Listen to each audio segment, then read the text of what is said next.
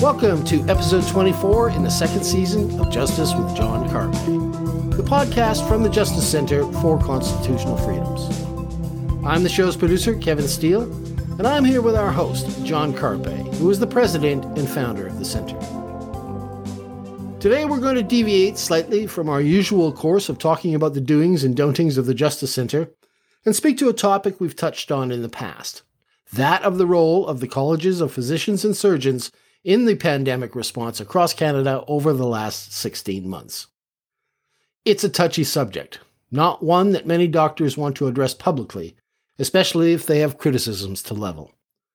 These institutions, which control who gets to practice medicine in each province, have, as you can imagine, enormous power over their members. Some have overtly threatened doctors to fall in line with the government purveyors of medical panic, specifically telling them they will brook no criticism of public health authorities and their lockdown methods.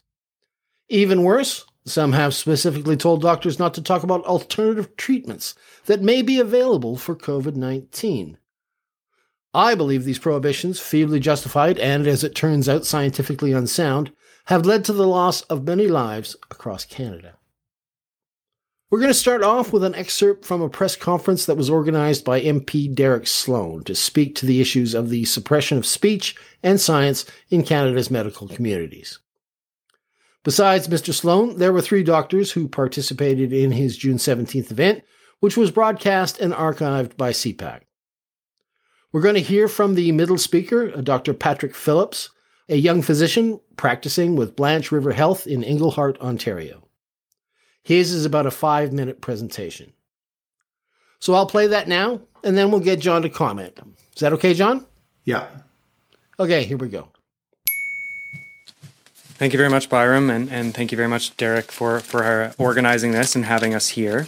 I've been told we're pressed for time, so I will be brief. But I want to bring out my main point that I'm a family physician. I practice medicine in the town of Englehart, Ontario, primarily in the emergency department of Blanche River Health. And I first got into speaking out, seeing the massive harms from these lockdowns on my patients. I've never seen so many suicidal children. I've never seen so many cases of people coming into the emergency department for the first time with metastatic cancer. And seeing those harms, I made a decision to myself that I knew that I couldn't live with myself if I did not speak out. And the reason I was afraid to speak out was because there were rumors in the medical community that the college was coming after people who chose to do that. And I've had many brave predecessors before me, like Dr. Kulvinder Gill, who bravely spoke out anyways. But what happened this spring, on April 30th, the College of Physicians and Surgeons of Ontario came out with a very chilling statement, basically saying that it's the professional responsibility of all physicians not to communicate anti-vaccine, anti-masking, anti-distancing, and anti-lockdown statements and or promoting unsupported, unproven treatments for COVID-19. They were very explicit and threatened investigation and discipline for any physicians who express any of the negative aspects of any of these interventions, no matter what the evidence says. And I have to say, over this last year, I've done a lot of research. I've looking into the evidence around lockdowns, but especially around treatments. And I want to especially make a point around a few treatments. One of them, for example, is vitamin D, which our health minister has named fake news. But I want to emphasize that there's over 85 studies and 27 treatment trials. Many of these are peer-reviewed scientific literature that have shown a 56% reduction in mortality in patients who take vitamin D compared to those who don't for COVID-19. But even more so, because that was very early on, what we've learned in these last few months is about ivermectin. We have on our hands a very safe treatment that's won a Nobel Prize. Billions of doses have been administered throughout the world because it's a commonly used antiparasitic that's over the counter in many countries around the world. And world-leading scientific and physician researchers, Dr. Paul Marik and Dr. Pierre Corey, have been shouting from the rooftops around this medication because at this point, we have 97 studies and over 30 randomized control trials that have shown a huge benefit to this medication in reducing the risk of death and hospitalization in patients who have COVID. And not only does this treat patients with COVID, especially when you give it early, but there is also a role, and there's 14 randomized control trials for prophylaxis, meaning taking this medication for high-risk patients early, it can reduce your chance of catching COVID in the first place, which is especially relevant for long-term care homes and for healthcare workers in hospitals. And at this point, the College of Physicians has launched investigations against many of my colleagues, including myself, threatening to take our licenses away for promoting what they call unproven treatments, but what the scientific peer-reviewed literature shows is very well supported in the science around these treatments. And so I've made a decision to myself, likewise, like when I decided to speak out about lockdowns, that I could not live with myself. If I have a patient sitting in front of me who has COVID-19 and they can't breathe, or they're at high risk of being hospitalized or dying, I can't just stand in front of them knowing what I know, a 75% reduction in mortality, and not give this to my patients. But more so, seeing what's happening with the Ontario Science Table, not recommending this medication, even recommending against vitamin D, which I think is unthinkable because the harm is none. This is a natural substance. And they're telling us not to give this to these patients despite mortality benefit. I know there's something going wrong, and I knew I needed to speak out no matter what the college does to my license. Because at this point, there's bigger things going on than my career. And I thank Byram for bringing that up. But there's something bigger than my medical career at this point because lives are being lost, and we need to speak out. And so thank you, Derek, for having me here to get this message out. And I think we're moving on to Dr. Welsh. Yeah. Okay, brave guy who has decided that he's going to speak out despite what the colleges have threatened. I will not go on a rant here because the show is named after you, John. But boy, I really want to. Go ahead, comment on that. Well, I think we could just wrap up today's podcast right here with that eloquent 5 minutes from Dr. Patrick Phillips, and kudos to him. It's people like these. These are heroes that are speaking truth in dark times, and the more people there are like that, the sooner the darkness is going to be vanquished. And it's especially important when people are willing to suffer for speaking truth. Unfortunately, I don't think evil can be vanquished. If people say, well, I'll speak the truth, but only if there's no personal cost to me, then I'll speak the truth. That doesn't move the radar. What's the expression? Move the ball. It doesn't change the game. The game changer is when people speak the truth and are willing to suffer for it. I'm reading a book called Live Not by Lies. It's Solzhenitsyn. Yes, the book includes that. We'll devote an episode to that. But Live Not by Lies, I'm halfway through. It's about 200 pages. The first 100 is thoroughly depressing in looking at woke capitalism and how extensive surveillance is and how little privacy we have. And it talks about soft totalitarianism. The author argues that we are heading into not so much the George Orwell 1984, but rather Huxley's Brave New World. And he had a pithy distinction. He says George Orwell's 1984 was a totalitarian dystopia where people are forbidden to read books. Brave New World is a dystopia where people don't want to read books because they've been so dumbed down and channeled into seeking only material comforts and pleasure and not seeking any other kind of meaning in life. And so he talks about soft totalitarianism. But then he refers, I'm starting into the second half, which I hope will be a little bit more encouraging because he's going to kind of propose his solution. But it's live not by lies. It's to speak truth to power. But he has already mentioned repeatedly that it does take suffering, requires suffering, that you cannot change evil without a willingness to suffer for speaking the truth. And of course, he's got the more extreme examples in communist countries during Soviet totalitarianism from 1917 to 1990, where people are thrown in jail and tortured and killed. And of course, we're not being called yet to make that kind of sacrifice. Although even as I'm speaking those words, Pastor Tim Stevens of Fairview Baptist Church in Calgary is currently still in jail. So we've had 3 pastors in Alberta jailed for honoring their conscience and defying the spirit of the age.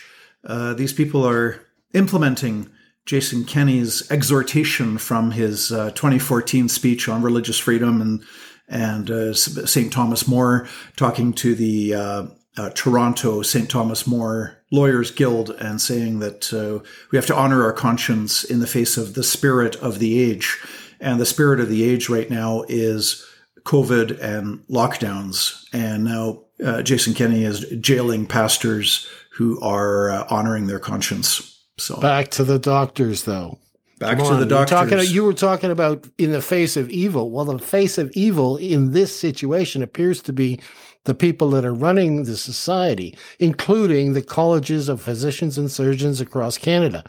That is what we are now calling the face of evil because of what they have done, threatening the livelihoods of doctors. I mean, it takes a long time to get a medical degree, and, you don't want to be stripped of that based on what the college says. So, I mean, this is a heavy, heavy threat that they are putting against people. And they made it against vitamin D even. I mean, that's really what caught my ear when I heard this, because, of course, we had talked about it previously. You had talked about your skepticism, and it was mostly around vitamin D. The other ones, well, hydroxychloroquine, of course, there was a phony study that was published in the Lancet that they had to withdraw, that was planted in there in order to discredit it. And ivermectin, they've been doing tests on it, obviously, all along. And but vitamin D, everyone knows, is basically vitamin D. You can buy it at the pharmacy, and it is proving very effective. And yet the colleges and the governments in Canada are saying, no, you can't do that. That's wrong. That's going to hurt your patients. And I don't understand that. No, it's,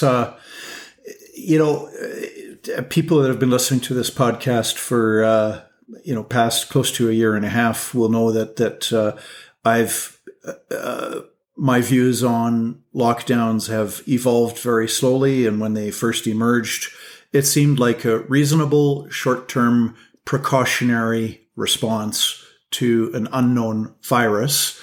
And now it's metastasized into a permanent response to a virus that we now know a lot about.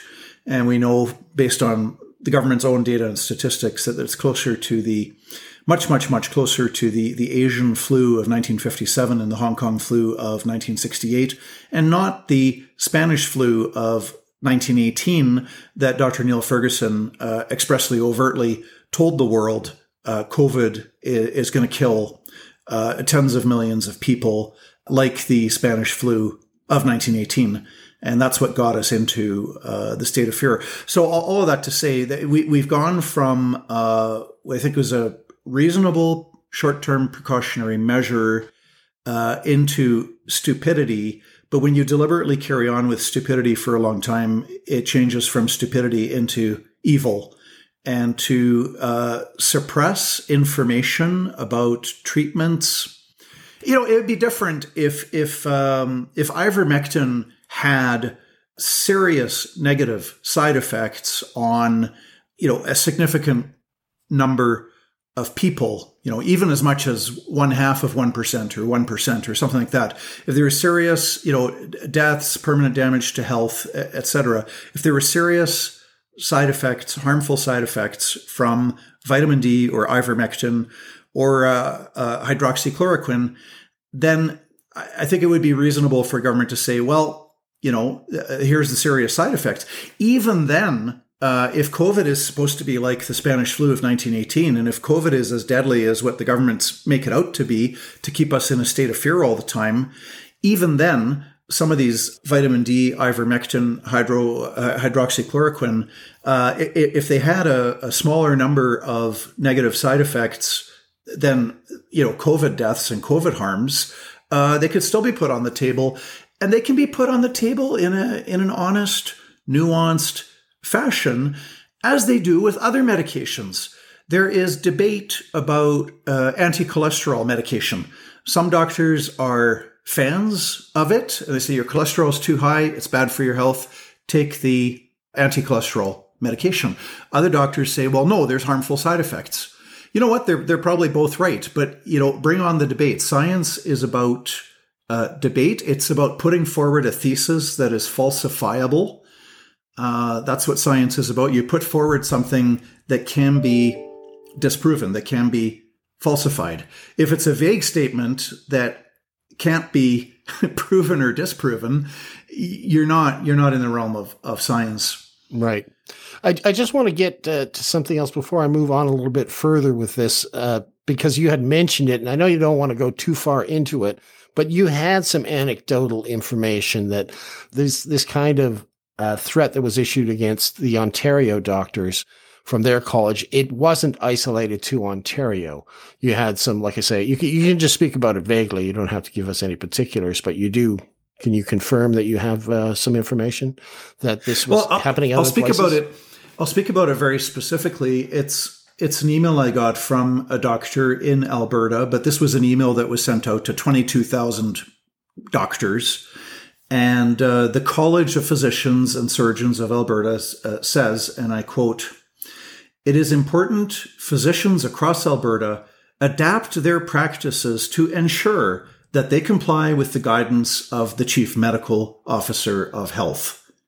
So again, it is important physicians across Alberta adapt their practices to ensure that they comply with the guidance of the Chief Medical Officer of Health. Now, this is more of a veiled threat. This is a pussycat compared to, let me contrast that with the Ontario College statement. Ontario College, they're saying the same thing, but the Ontario College is more blatant and brazen and going further by saying, in Ontario, physicians have a professional responsibility to not communicate anti-vaccine, anti-masking, anti-distancing, and anti-lockdown statements and or promoting unsupported, unproven treatments for COVID-19. Physicians must not make comments or provide advice that encourages the public to act contrary to public health orders and recommendations. Okay. It's absolutely outrageous because it kills the thought and exploration and questioning and debate and analysis that is integral to science. This is an utterly unscientific statement. This is what you would expect from the stereotypical medieval church statement.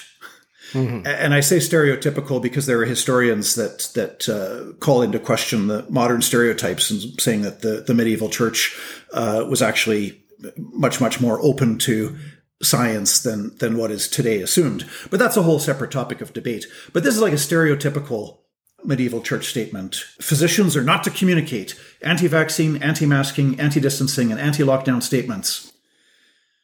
Yeah. This is asserting and imposing on threat of severe penalty, because as you mentioned, Kevin, if you're a doctor and that's how you earn your living, and you've devoted 7 or more years of your life to going through your undergrad and then your medical school and then your residency, et cetera, it's probably close to a decade, to have that wiped out and wiped off the face of the earth and to lose that right to practice medicine is an incredibly powerful threat It's the same reason why every lawyer in Canada is terrified of his or her law society. Any lawyer that gets a letter from the Law Society, it's like, oh boy, this is not going to be good.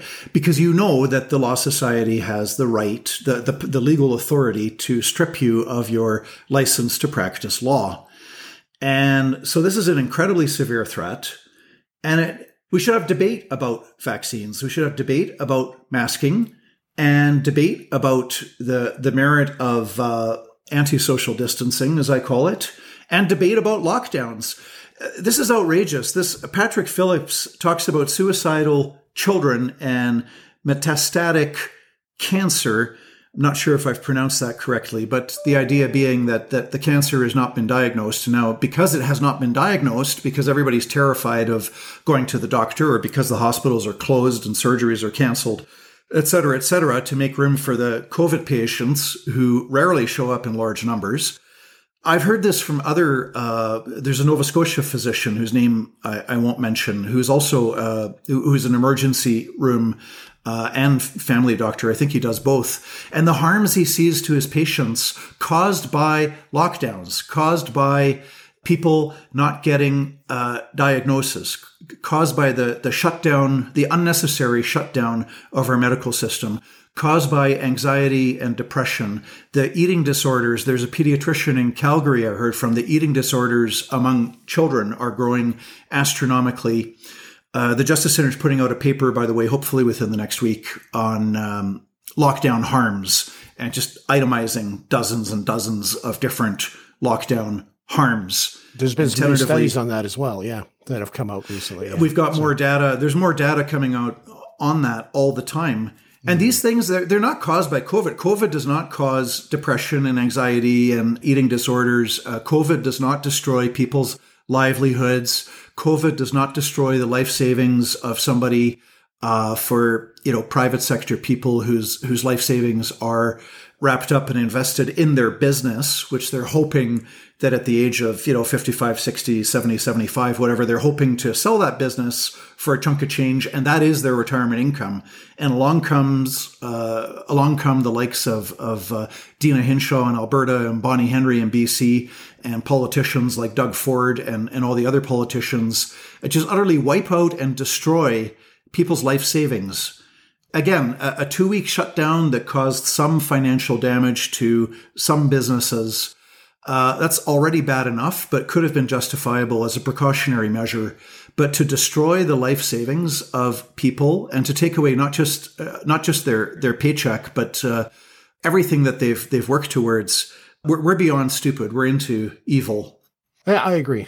And I got to stick this in right now because I know some of our listeners are screaming at their computer right now listening to us. Because how do I know that? Because they've actually sent us letters. Okay. What they've done is they sent us letters instructing us as to why this might be. There might be a motive, because last week they're writing into you specifically because you said you didn't understand it. So they've written in to suggest a motive for why these people have acted in the way they have. That is the colleges and whatnot. I'm just going to read quickly one of them from Brian here. He says, "Hi, John. Thanks for the podcast. I continue to find them interesting and informative and look forward to new ones each week. As regards to the most recent, number 23, I can't help myself. I even slept on it overnight. But to offer a few words of feedback on the topic of alternative treatment avoidance by governments and their agencies, under discussion at approximately 35-minute mark. It is my understanding that emergency use approvals, EUA, of the COVID vaccine depends upon there being no other available or effective treatments at hand. As such, if government were to countenance ivermectin or hydroxychloroquine, vitamin D, etc., as cheap, effective, available COVID treatment regimes, then the vax industry would lose out on their cash cow EUA. I would actually like to be proven wrong on this due to the logical consequences as to the level of government corruption prevailing. So please RSVP me if you can show that I've been duped. Thanks again. Best regards and Godspeed, Brian." I just want to put in here that I did start researching Canada's approval for vaccines, and all I could really come up with, and it was kind of going on and on and on in these pages, is that our approvals are pretty much tied to foreign approvals. That is so we do have to rubber stamp them here, but it appears that's what we do based on their applications made in other places. In other words, it would be approvals for the American vaccines. It would be approvals with their agencies down there. So, I mean, we do have our standards, formal standards, but of course, in emergency situations, all those get waived for, you can understand we're in an emergency situation. But again, they are dependent on those EUAs of other countries. So, emergency use approval. Yeah. I couldn't prove you wrong. I will note we did get another one from Carol, and she had sent us a link to a Robert F. Kennedy speech as well. I just wanted to acknowledge that we did receive that. I will post the link down below just because, this is something that somebody wanted to share with us. And it's pretty much the same thing. She was talking about the emergency use approvals as well. So that's why I kind of had to stop us there and say, okay, people are yelling at their computers right now because we haven't mentioned this. We are aware of that situation. Yes.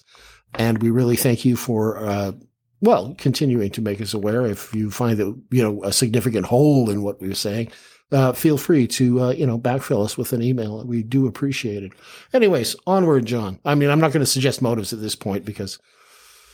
Well, it's certainly, I have to say it sounds plausible, and it's something we should look into further and discuss further, but it sounds plausible that, if ivermectin and vitamin D and other treatments are on the table, and if that adversely affects the whether you call it the vaccine industry or the pharmaceuticals, et cetera, because this is, I think it's obvious. You don't need to do any research on knowing that this is government subsidized. The fact that everybody can go get a so-called free vaccine.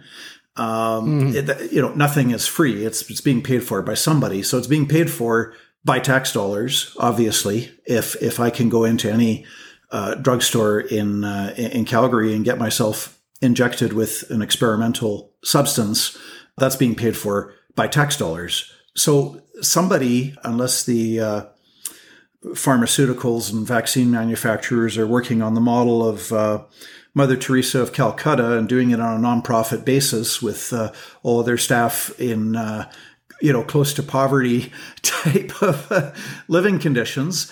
It stands to reason these are big companies, and they've got their CEOs that are earning their whatever big salaries that CEOs earn, and they've got their employees and their doctors, and they've got their investors and their shareholders, etc. Nothing wrong with that in and of itself. I'm not anti-business. But this is a government subsidized business.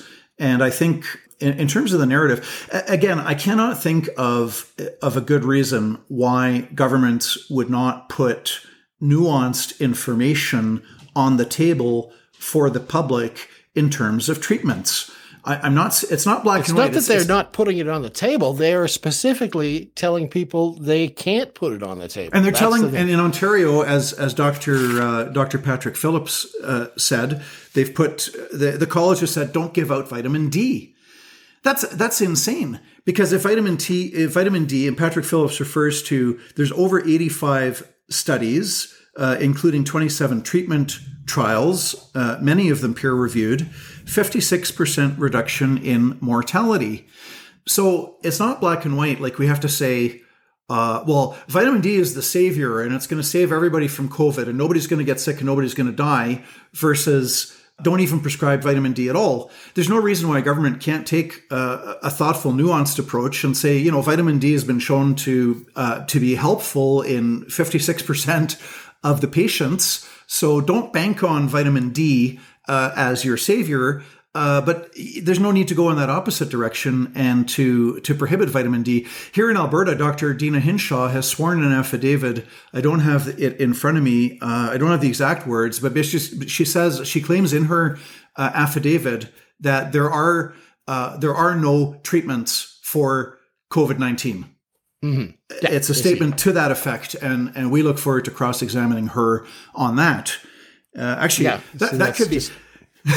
That could be fun. We could have the stack of 85 studies, and the first one, Dr. Hinshaw. 33 controlled trials as well. Yeah, do the ivermectin one. He had some, was it 27 treatment trials. Yeah. Okay. And we could say, we could have a stack of these 85 studies on vitamin D and say, Dr. Hinshaw, I am showing you a document, and it gets marked as an exhibit. Have you read this study? And, have you read this study? Have you read this study? Have you read this study? Have you read this study? And ask her about each of the 85 studies and see if she's read any. And if she has read one or two or three of them, say, well, on what basis do you disagree? And did you read the other 82, or are these the only three that you've read? And then you've got 97 studies on ivermectin. That'd be nice to have a big fat stack of 97 studies. It'd probably be several feet high, and go through them one by one and show them to Dr. Hinshaw. Have you read this study on ivermectin? Yeah. And I mean, I just, every once in a while we'll have a little fun with this and we'll joke, but I keep reminding myself, people died because of this. People died because they were not given denied early intervention treatment, so Hinshaw lied and people died, and we can start saying that now. I think with the information that's coming out, we can also say McLeod lied and people died. Scott McLeod deserves a little bit of mention here. Of course, he is the registrar of the Alberta College of Physicians, and the reason I just wanted to mention him is because he's been a critic of the government's response in the sense that he has been calling for, through the Council on the Edmonton Zone Medical Staff Association and their strategic COVID-19 pandemic committee. He's been calling for stricter lockdowns the whole time.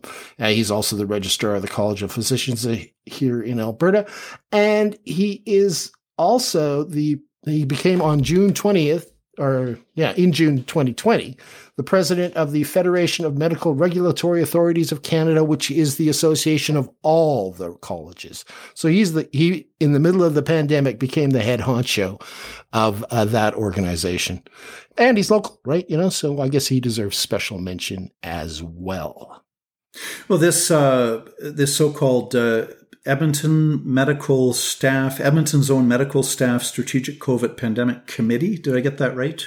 It was the Edmonton Zone Medical Staff Association, which set up a strategic COVID-19 pandemic committee, which then proceeded to call for circuit breakers, harsher lockdown measures, criticizing the government left, right, and center. They sent out letters, signed by a bunch of healthcare professionals, some doctors, some radiologists, all of this anyway. So. Well, Dr. McLeod's entitled to his opinions. People are entitled to be pro-lockdown.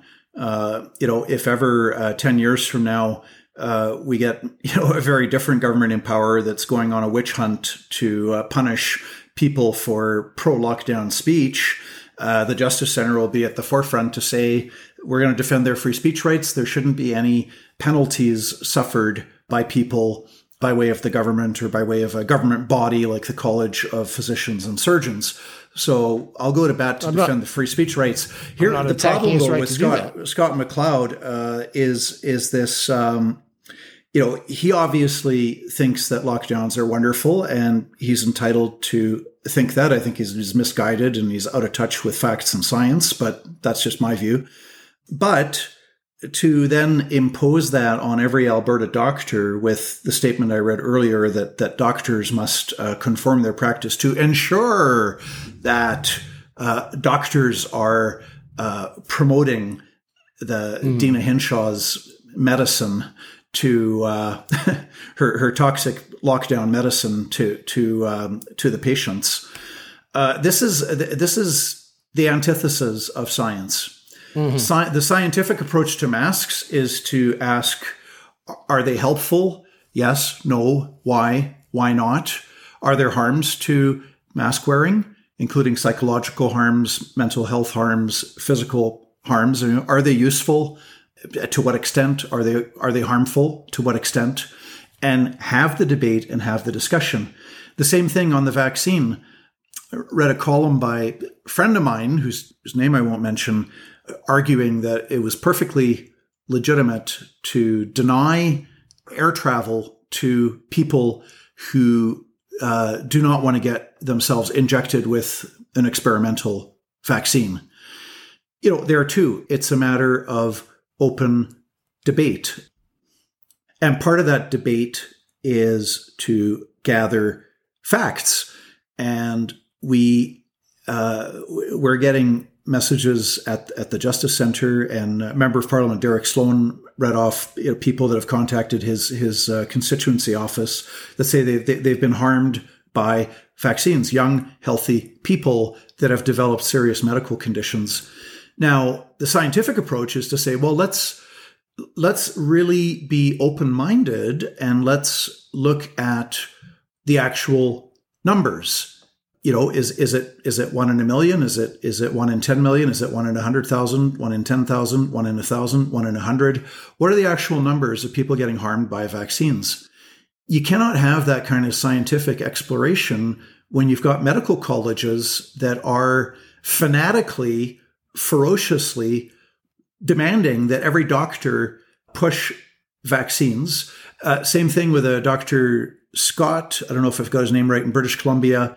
He's being disciplined by the college. Disciplinary proceedings commenced for promoting vaccine hesitancy.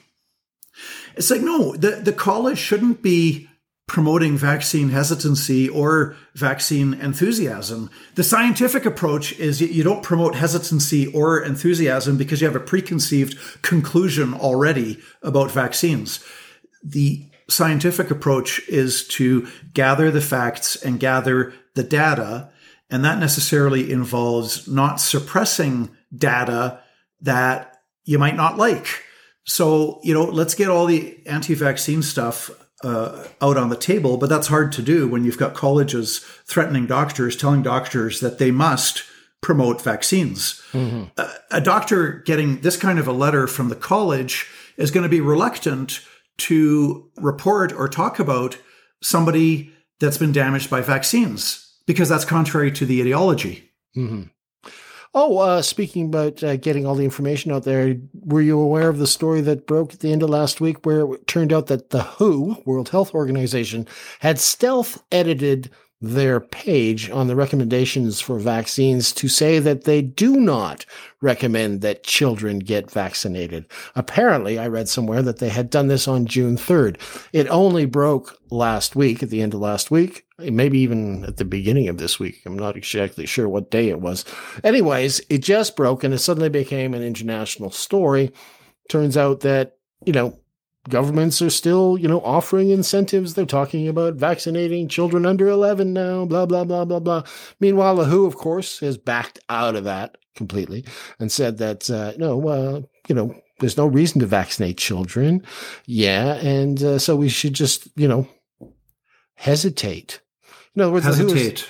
The WHO is... Well, the WHO also came out against lockdowns in October of 2020. The WHO said, the World Health Organization said that the lockdowns could be used on a very short-term situation for the original rationale, if you can remember, March of 2020 was that at that time the media and the politicians were saying, we cannot stop. Of course, we can't stop a virus. We know that. We know that we can't stop a virus. It's out and about. It's everywhere. The only reason we've got these lockdowns is to manage how quickly the virus spreads so we don't have a massive wave of COVID patients getting into the hospital and not having access to respirators. And then, of course, 2 or 3 months later, they said, well, respirators are actually useless in many situations, and they can be harmful. We don't really need as many respirators. But then once lockdowns were in place for a month or two, then the narrative changed to this permanent, we have to destroy our economy and shred the fabric of civil society on a permanent basis and suffer unemployment and poverty and mental health problems and loneliness and isolation and despair on a permanent basis because we're permanently trying to stop the spread of a virus. That's the new narrative that took over. But the original narrative was we need lockdowns to prevent the hospitals from getting overwhelmed because we know that we can't stop a virus once it's out and about. And that was our knowledge for the last 6,000 years. But now we've got this new idea that if only we punish ourselves enough, we can somehow stop a virus that has a 99.77% survival rate and that can be managed and cured effectively in many cases by vitamin D and ivermectin and possibly other treatments as well. Right. Yeah. Well, the WHO, their pattern seems to be, go out there, create the panic, and then, secretly back away from it so that they CYA, cover their A's, and let everybody else take the heat, take the fallout. That's the way they seem to roll. Anyways. But there's no excuse. There's no excuse for what these colleges are doing. So going back to the Ontario College, physicians have a professional responsibility to not communicate anti-vaccine, anti-masking, anti-distancing, and anti-lockdown statements. Well, we've talked about anti-vaccine. I mean, let's just take a scientific approach. And by the way, this is experimental. That's why I have no intention of getting vaccinated myself. I'm generally healthy, 53-year-old. COVID is not a threat to me. Why on earth would I put an experimental substance into my body? And one of the kinds of vaccines apparently makes permanent changes to your cells. It's not even a vaccine in the traditional sense of getting injected with a small amount of COVID. So let's have the debate about the vaccines. Let's have the debate about masks. Social distancing is also open for debate. Our expert witness, Jay Bhattacharya, who was a world-renowned Stanford scientist with expertise in virology and related fields, and in his paper that we submitted before the Manitoba Court of Queen's Bench, he says that asymptomatic spread is minimal, so we don't need the social distancing. Other doctors have argued it's useless because the virus is airborne and it can travel 30 feet. So whether you're 3 feet or 6 feet away from somebody else, and obviously as for not coughing in somebody's face, that was already an understood norm prior to lockdowns. So I can't remember the last time somebody coughed in my face. I really can't. Or the last time I coughed in anybody's face. I mean, and possibly with the exception of, a 2-year-old, 3-year-old, 4-year-old child hasn't yet learned this stuff. So, I mean, parents and other family members, you could get a sneeze in your face and it's kind of yucky. But apart from small kids, I think people know that you don't cough or sneeze in somebody else's face. And that's pretty clear. Now, the fourth one, physicians have a professional responsibility to not communicate anti-lockdown statements. This is even worse in a way because vaccine, masking, and social distancing, or I think more accurately, anti-social distancing, those are specific things that should be subject to scientific debates, but they are possibly a form of treatment or preventative. But an anti-lockdown statement, so this effectively means that family physicians can't talk about the increases in harms that their patients are suffering because that might be anti-lockdown. Pediatricians can't talk about rising rates of child suicide and child suicide attempts. Pediatricians can't talk about the rise of eating disorders in children. Mental health practitioners can't, I don't know if they're covered by the college. They probably have their own college. But doctors who also, see firsthand mental health harms, they can't talk about increasing mental health harms because that would be an anti-lockdown statement.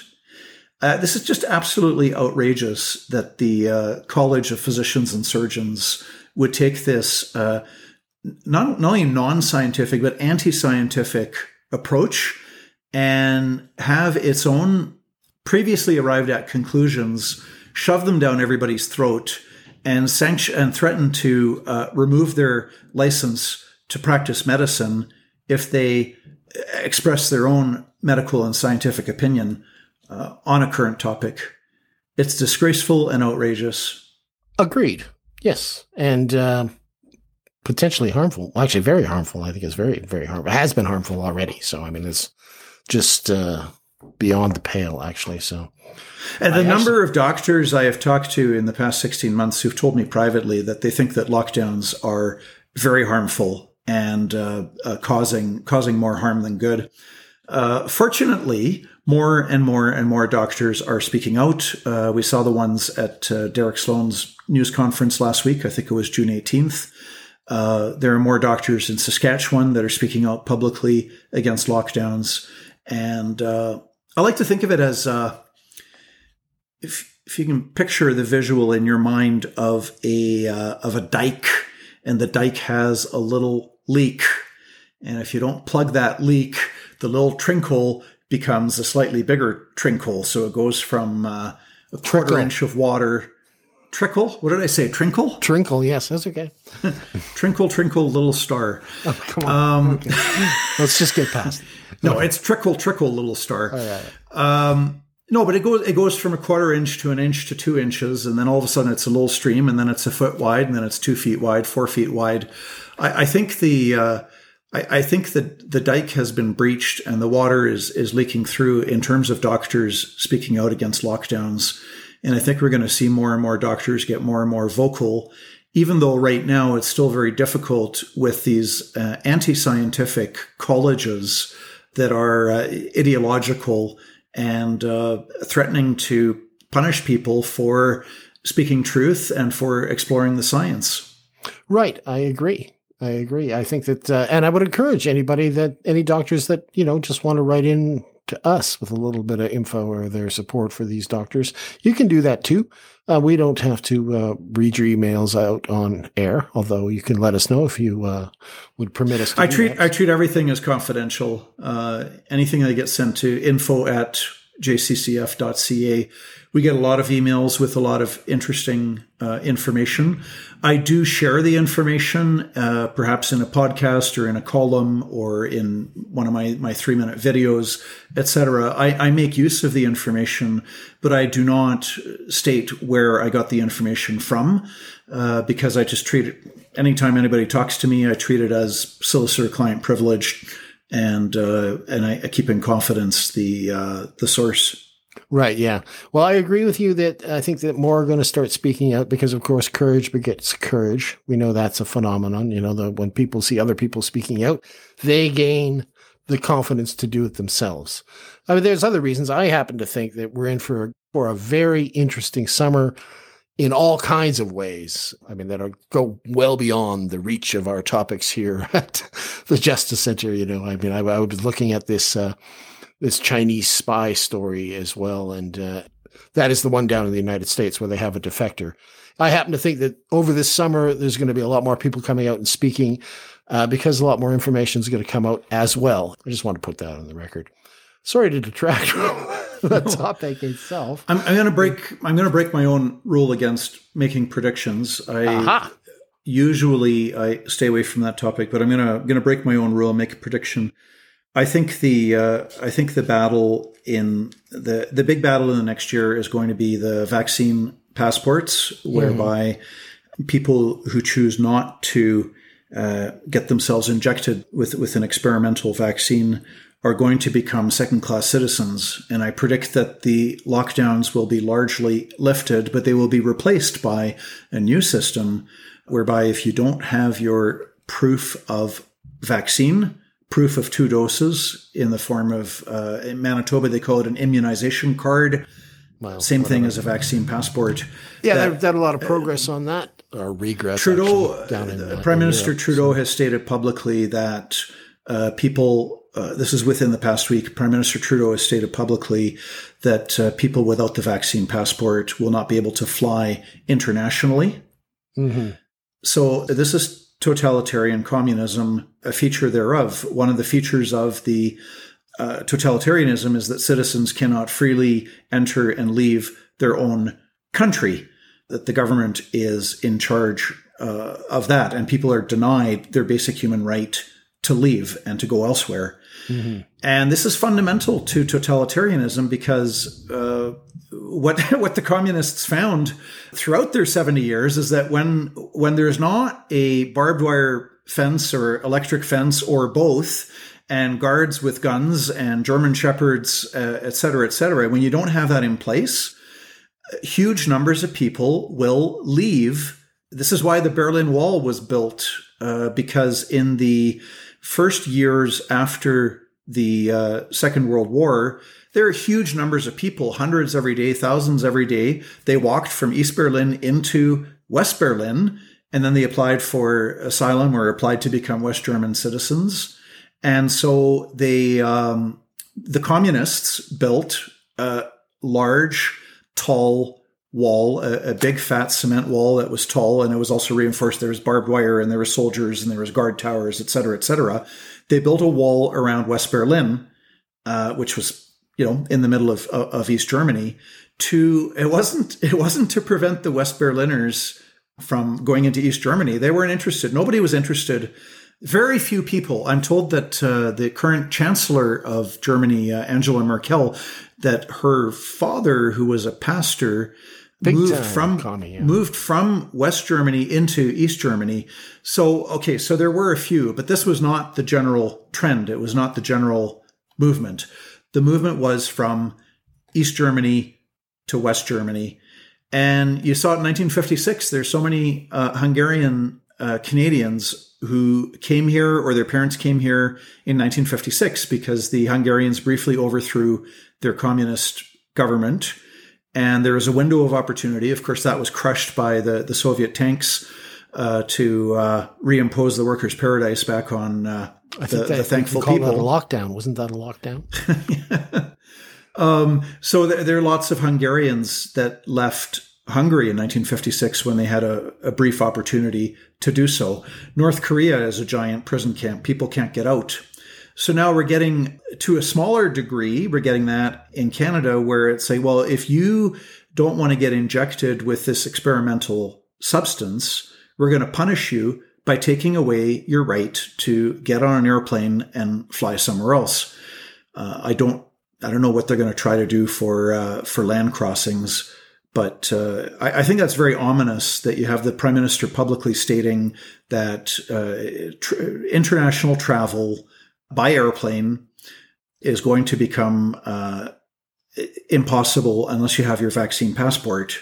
Mm-hmm. In British Columbia, the chief medical officer, Dr. Bonnie Henry, has stated publicly that she is in collaboration with other provinces and with federal governments to institute some form of vaccine passport.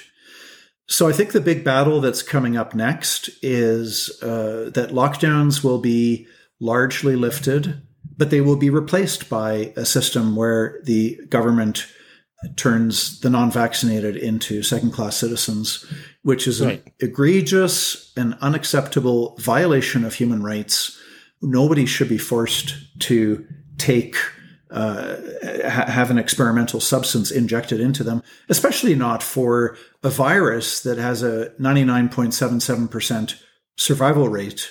I mean, there's no need for it. You could arguably justify it if this was like the Spanish flu of 1918 and people were dropping dead like flies left, right, and center. In 1918, there were between 20 and 50 million people that died of the Spanish flu. And some historians argue 100 million. And so the Spanish flu was and it was killing people in their 20s, 30s, 40s, and 50s. It was indiscriminate. It actually had a real impact on life expectancy.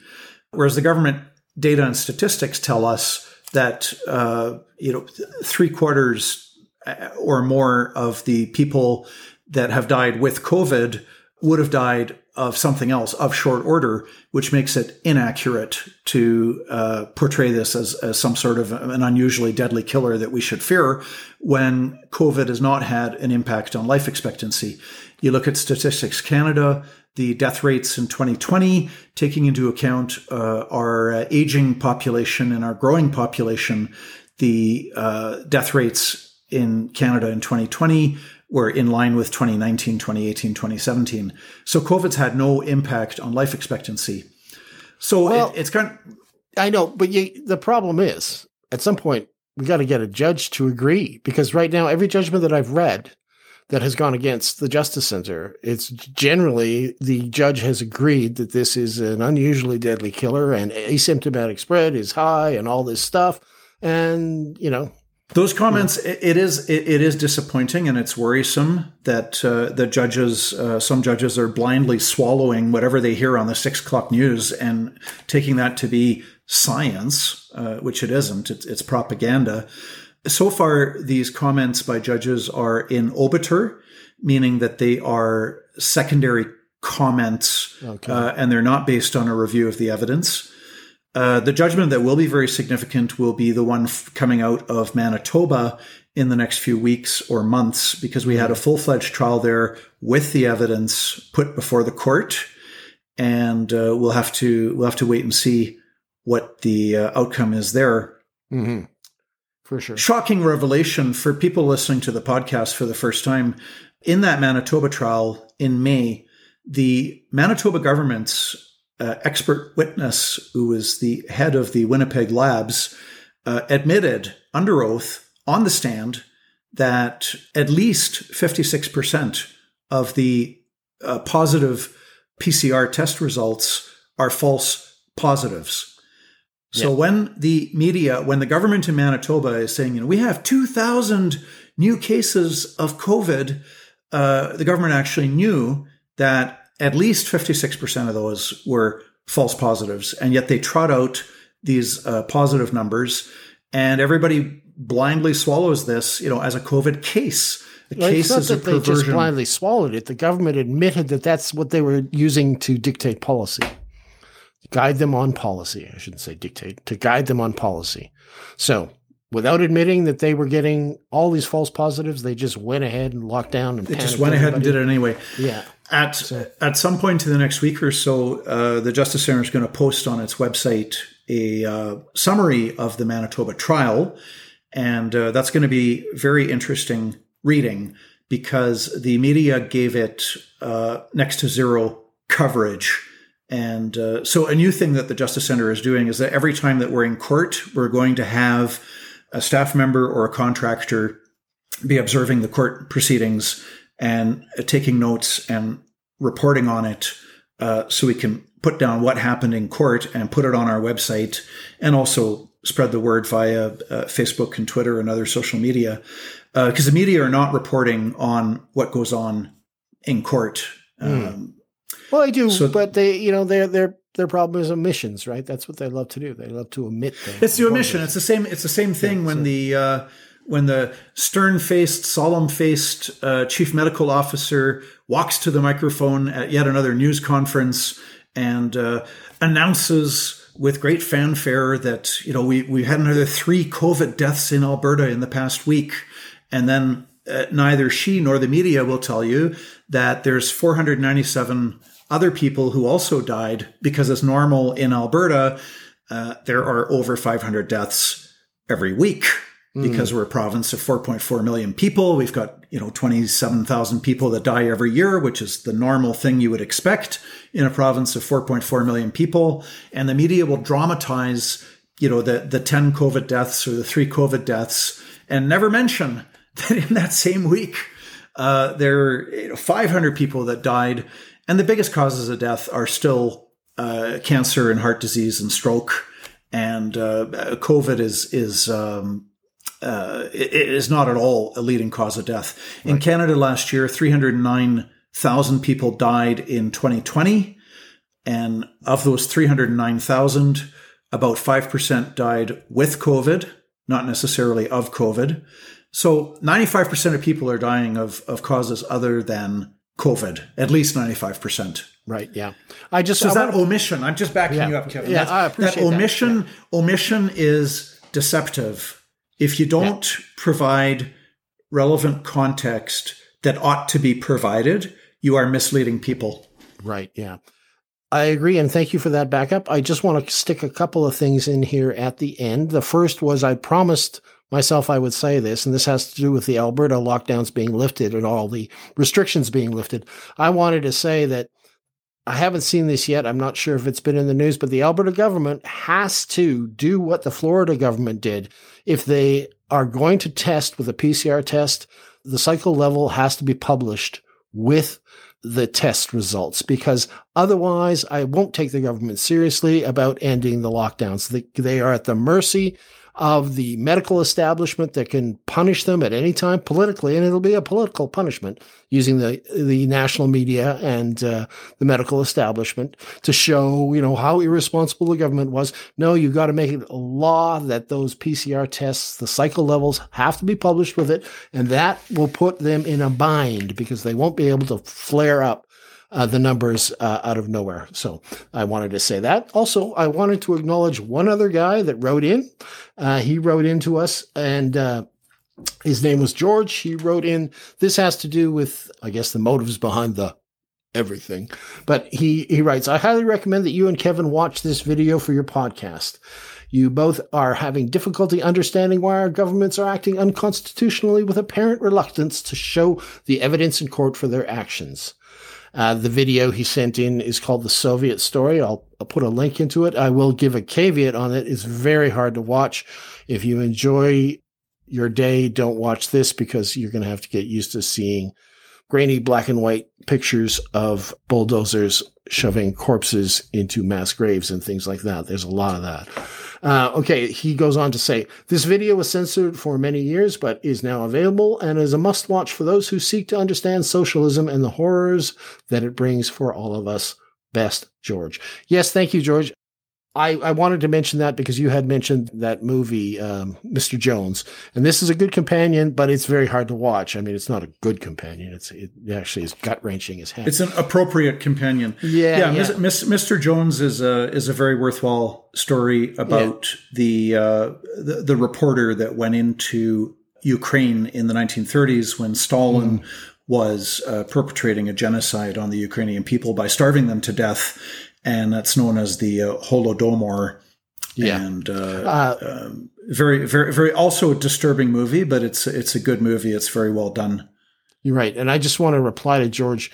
I don't know if we're having difficulty understanding this. I know that after having seen your recommendation, The Soviet Story, that I would prefer to be in denial, if anything. But I am not completely ignorant of the situation. I do have my own copy of the Black Book of Communism, of course, which gets mentioned in there, which I'm holding up to John right now. Great big thick book. The Black Book of Communism gets mentioned in that. And I have my own little copy of that. Okay, that's my final thoughts for today. Anything else you'd like to wrap up with, John? Or are we ready to sign off? Just a brief addendum to your first point on the cycle thresholds. I agree. It should be well known how many cycles they're running the PCR tests at, because numerous scientists have pointed out that if you, it should be no more than 30 cycles. 35 is way too high. You generate huge numbers of false positives. Jason Kenney stated publicly in December on a video clip that I saw. He's sitting beside a Christmas tree, and I think he was fielding questions. And he said the cycle threshold in Alberta, and I need to verify this if my memory might not be correct, but just going by memory, he said that we're running it at 40 cycles in Alberta. So we're getting huge numbers of false positives. The other interesting thing about the cases is that they correlate with how many tests are being run. So if the government really, puts the foot on the gas pedal to say we're going to do 100,000 or 500,000 tests this week, the more tests you do, the more positive results you get. Mm-hmm. And on our website, I think there's charts there showing that, again, based on government data, that the more tests that they do, the more positive PCR test results there are. And the media don't tell you that either. They say, now last week we only had 100 positive PCR test results, but now it's up to 1,000. Well, okay, but the government's just running way more tests as well. So right. That too. Yeah. It's easy to get this data, to push them to make it available, and that's what the government has to do. If they are serious about opening up permanently, they've got to do that. So, that's what DeSantis did down in Florida, and it worked well. Okay, I think we can probably now call it in to episode 24 of Justice with John Carpe. It's been a good one. Thanks, John, and I hope to talk to you next week. Talk to you next week, Kevin.